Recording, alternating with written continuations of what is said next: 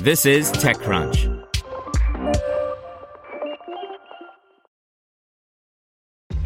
This episode is brought to you by ShipStation. You know, some things take a lot of work, like sending little robots to far-off distant planets. And just as that's challenging, so too is running a successful e-commerce business, especially when there's so much to do. So I want to introduce you all to ShipStation. Now, I love using ShipStation because of its easy-to-use dashboard, which makes managing orders and printing labels a breeze and super smooth. Oh, and the customer service is just out of this world. It's exactly what you need to help grow your business. Sign up for your free 60-day trial at shipstation.com/technews. That's shipstation.com/technews. This podcast is sponsored by Harvard Business School Executive Education. FinTech is revolutionizing finance. Join executives and disruptors at Harvard Business School's new program, Leveraging FinTech Innovation to Grow and Compete. Learn more at hbs.me/fintech. SendBird snags $52 million Series B to expand messaging API tool by Ron Miller. SendBird, a San Francisco area startup, helps developers add messaging to their apps with a couple of lines of code. It's an idea similar to Stripe for payments or Twilio for communications. Today, the company announced a $52 million Series B investment. The round was led by Iconiq Capital. Existing investors Shasta Ventures, August Capital, Y Combinator, and Funders Club also participated. Today's investment brings the total raise to over $70 million, according to Crunchbase. Y Combinator is contributing to this round, and SendBird was actually a member of the 2016 winter class. The company gives developers the ability to add messaging to their apps without a fuss. We are very flexible, fully customizable, white-label messaging capability.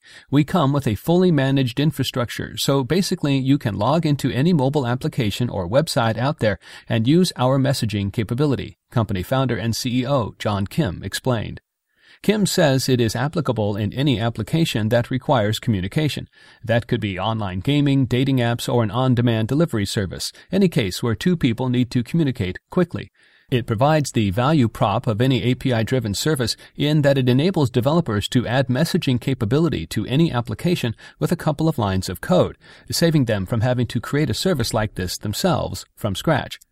They offer tiered pricing based on number of users using an application with SendBird messaging capability, along with premium features for additional cost such as chat moderation tools or automated translation. In addition to the API, the company also offers SDKs for iOS and Android, along with JavaScript, React Native, .NET, and Unity. The process is simple enough that the company has attracted 50,000 developers running on almost 12,000 applications and accounting for over 1 billion messages every month. Customers include the NBA, Yahoo Sports, and Glue Mobile. The company has been growing quickly. In 2017, it had just 25 employees. Today, Kim reports that they have 74 and are adding additional people at a rapid clip. He said he will use the money to continue expanding to meet growing market demand, to publicize the company, and grow a team of marketing and salespeople to sell the tool directly to developers. So far, its success has been mainly driven by word of mouth, but part of what they want to do with the new funds is to get the word out and increase their market presence.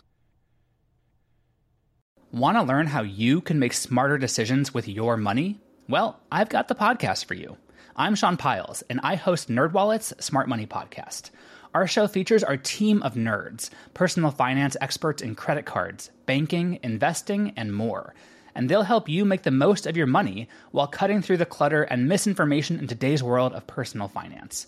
You'll get clarity on strategies to help you build your wealth, invest wisely, shop for financial products, and plan for major life events. Listen to NerdWallet's Smart Money Podcast wherever you get your podcasts.